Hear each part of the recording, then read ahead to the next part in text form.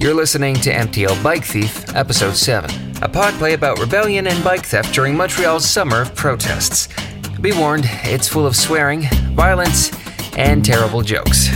Remember, it's meant to be taken in the spirit of good humor, even if you don't think it's very funny. Chapter 26, Shitty Shitty Bang Bang. Run!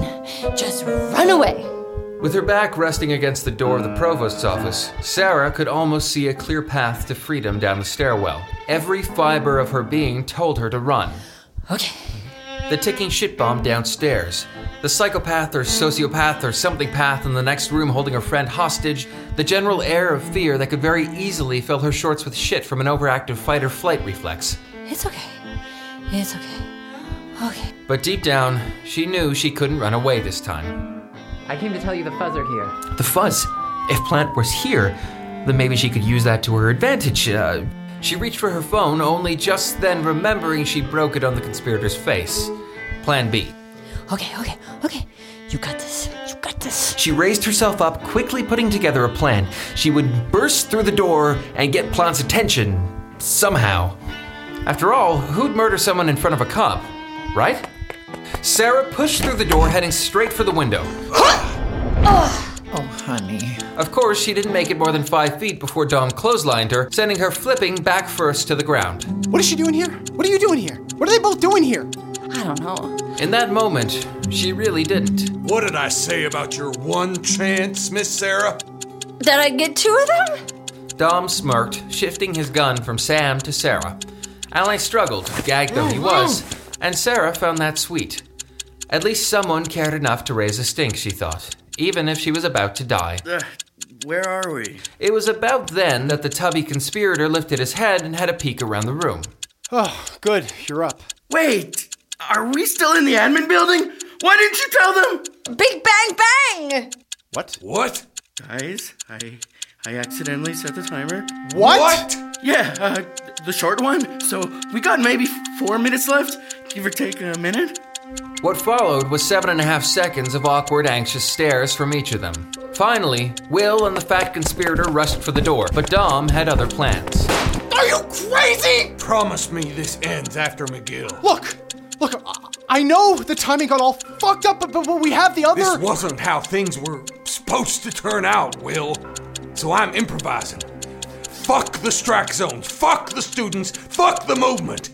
You think blowing up a few bridges is gonna change anything? All it means is that tomorrow people start commuting by boat instead. This is insane. Worse than that, it's stupid. And honestly, I'm tired of dragging your idealistic little ass out of the fire. Maybe we could have this conversation in You're private. just another schoolboy too stupid to know when to call it quits. So allow me to help you. This ends here. And from this point forward, you pay for the privilege of keeping this a secret. Or we all die here tonight.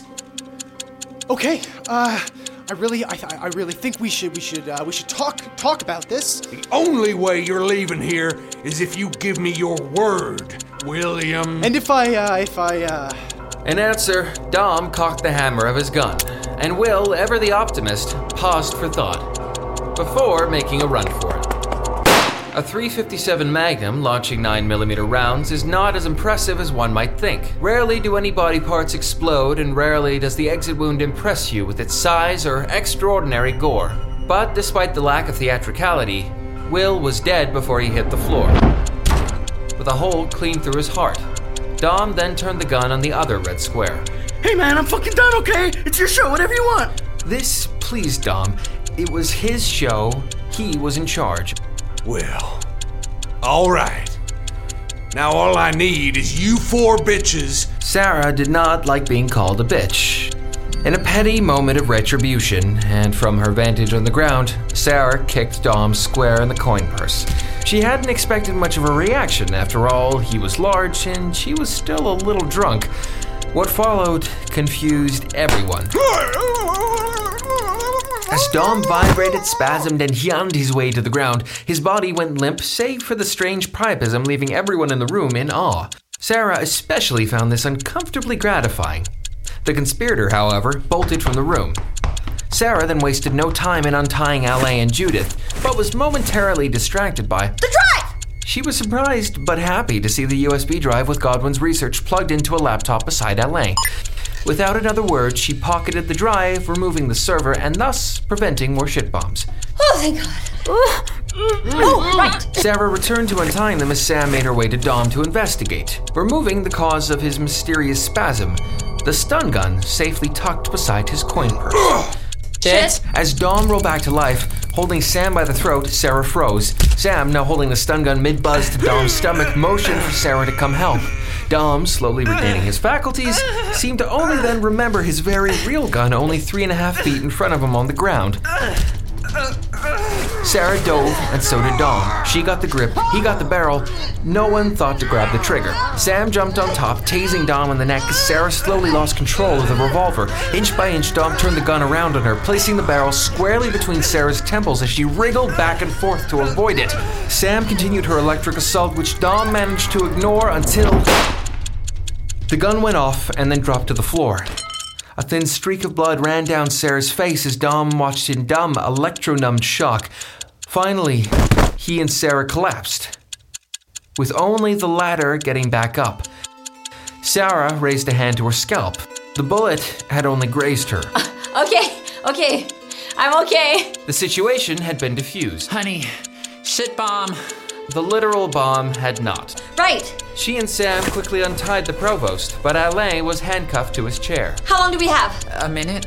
Give or take a minute? When the provost was free, What the fuck is wrong with everyone? This is a school, for Christ's sakes! she ran out into the hallway, leaving Sam, Alain, and Sarah alone with the now mostly unconscious Dom. But Alain's restraints were proving troublesome. Sarah, Yeah? in case this goes to shit, Let's talk more hustle. Yeah? I love you. A lot. And I'm sorry I ever got you into this. That's it? That's all you have to say? You killed 2 guys and dragged me into a Red Square conspiracy to take over the city. It's a lot to process. Fair enough. Fuck it. Sam had grown anxious and grabbed the steel folding chair beside them. Sarah hadn't the foggiest idea what this could mean, We're taking the express. but her heart sank into her stomach as Sam approached the window. Sarah was starting to piece it together. Shit, man. Chapter 27. Pride cometh before the 4-story fall. Detective Plant was in no mood for games. His biggest lead, the paperwork tying Sarah's bike to Godwin's, had gone up in smoke, and his prime, albeit improbable suspect was leaving a trail of carnage everywhere she went. When he pulled up to the admin building with a uniformed officer in tow, he was hoping to find Sarah passed out on the steps. Instead, he found nothing. He tried her phone. Sarah Berners-Lee, ITDSG. No luck. He would give her 10 minutes before he called to issue the warrant. And so, they waited. Minutes stretched into further minutes. Finally, Was that a gunshot? Or a door closing oddly? while they pondered the source of the mystery shot, they were once again greeted by Okay, no, this time I feel like it is that. Alright, call it in. I'll go have a look. Plant carefully withdrew his service revolver and skulked up to the front door of the building. He was surprised to find it open at such a late hour, though not nearly as surprised as he was to hear. Plant looked up to find the 4th floor window shattered by a desk chair. The next moment, a young man tied to a different chair was thrown from said window. Is that, one of your suspects? Uh-huh. Then came Sarah. And that's your other suspect? Uh-huh. Followed by Sam. Is that the bartender from Rick's? Why the fuck not? Sarah, Sam, and Alain, meanwhile, were nursing their various bruises and broken bones as Plant calmly walked up to them, waiting for an explanation. Evening, Detective. Evening, Miss Lee? Thanks for coming to get us. Yeah. I'll just ask. What the hell's going on? See, I thought the building was going to explode.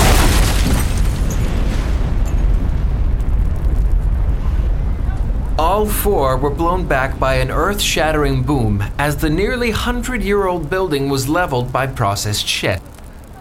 When the dust settled, Plant found himself miraculously alive, if a little broken up from the experience. Only after the first responders did their thing and each of them were taken to the emergency did Plant start putting it all together. Maybe she was telling the truth. And so, a few hours later, Plant sat down beside Sarah's hospital bed, along with an absolutely flabbergasted Mr. Macaulay. We searched the remaining strike zones and found the same explosives hidden in each one. So, is it bad form to say, I told you so? Yes. But it looks like you were telling the truth. And we won't be pressing any charges at this time. Hot damn! On one condition. Yes. Sorry. Explain to me again how you became involved with this Dom and Godwin, and what that has to do with the Red Squares taking control of the island. Plant could see she was thinking. Before long, she explained to him about Godwin's megalomania, and then Dom's village mafia, and even Will's idealistic student bullshit. But what she chose to leave out was the part where Alain unwittingly helped them build their master plan and then murdered 2 people. Though something didn't sit right with her story, Plant had grown tired of chasing up her leads. And since this seemed to wrap up almost impossibly cleanly, and anyone else who could contradict her was dead or missing, he decided to let sleeping dogs lie. After all, he was about to plan his early retirement, mandated by a sudden on-the-job injury sustained when a 100-year-old brownstone exploded beside him. Florida and Speedos and rum were waiting. Everything else? Who the fuck cares? Chapter 28. Happy endings cost extra. As Sarah drifted back into the realm of the conscious, she wondered if maybe she'd managed to pass out on the couch again. Whatever she was sleeping on was unfamiliar. Maybe the bed of a one-night stand, or the back bench of a bar, or the pile of coats at a party?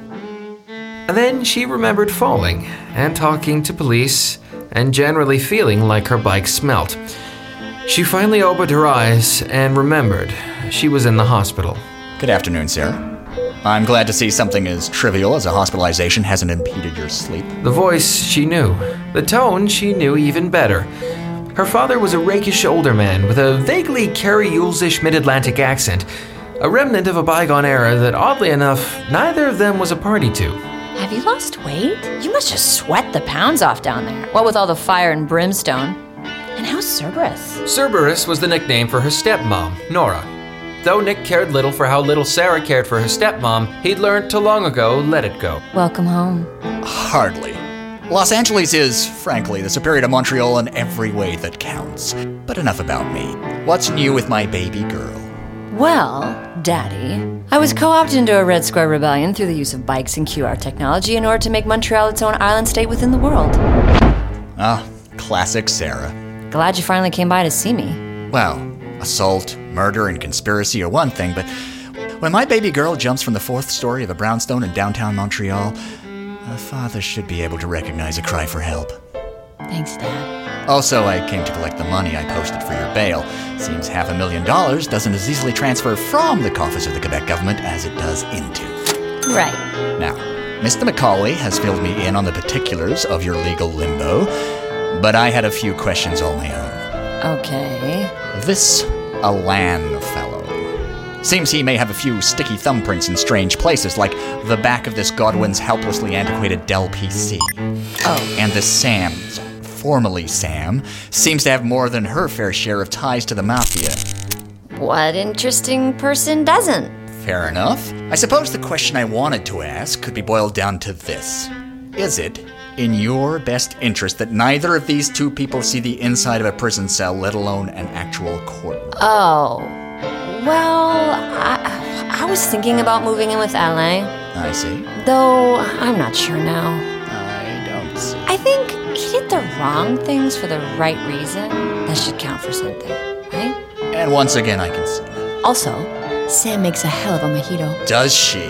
Well, that's that then. And with that, or this, Sarah wasn't sure, Nick called in a few favors and greased a few palms and levied a few bribes, but in the end, all leftover suspicion around Alain and Sam was dropped. The official story was the one Sarah told Plant, and the one that Plant went along with. Within a fortnight, she was released from hospital and back to her old life. And though she'd saved Alain from an arguably justifiable punishment, she wasn't sure she wanted to do the same thing to their relationship. Sarah sipped her mojito from a hollowed-out coconut in Rick's cafe and felt a certain familiar sadness take hold. What responsibility did she now hold in the deaths of 5 or 6 or 7 people caught up in this conspiracy?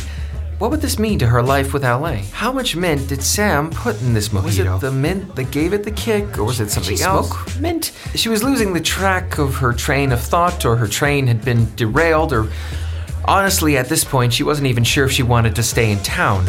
She figured if there was truly something she was meant to do, the universe would give her a sign.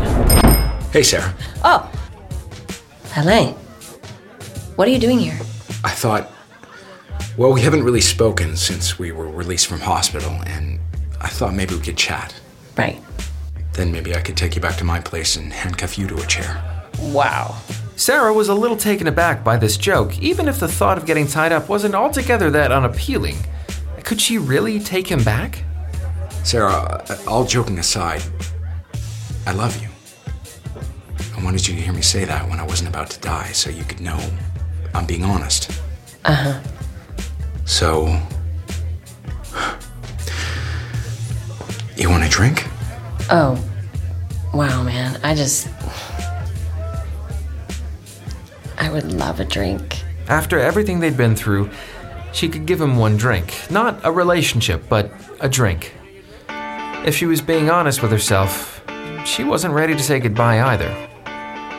What harm could possibly come from one drink? Right? Thank you for listening to MTL Bike Thief and the wonderful cast that includes Adrienne Richards, Eric Davis, Matthew Keys, Corey Tomimic, Don Ford, Jonathan Dubsky, Jesse Sherman, Wyatt Bowen, Alex Gravenstein, Todd Fennell, and Simon Peacock. Narrated by Daniel Kay. Engineering by Michael Fitch at Studio 2MO. Original score by Michael Fitch. Additional tracks, including Funkorama, C-Funk, Protofunk, Funk Game Luke, Back Vibes, As I Figure, Bass Walker, Fast Talking, Controlled Chaos, One-Eyed Maestro, Pop Goes the Weasel, Anxiety, Prelude in Action, Too Cool, Cold Funk, Back on Track, Cool Rock, Just Nasty, Dub Eastern Anguish, DD Groove, Longing and Concern, all provided by Kevin MacLeod. Acoustic Blues, Ice Cold Namaste, provided by Audiotronics, and Direct to Video, provided by Chris Zabriskie. All of these, I should mention, are provided under a Creative Commons license, so thank you. This was the final episode, so congratulations, you listened to the whole story. You are now part of an exclusive club that includes myself, the engineer who recorded it, and my mother. Your award is in the mail.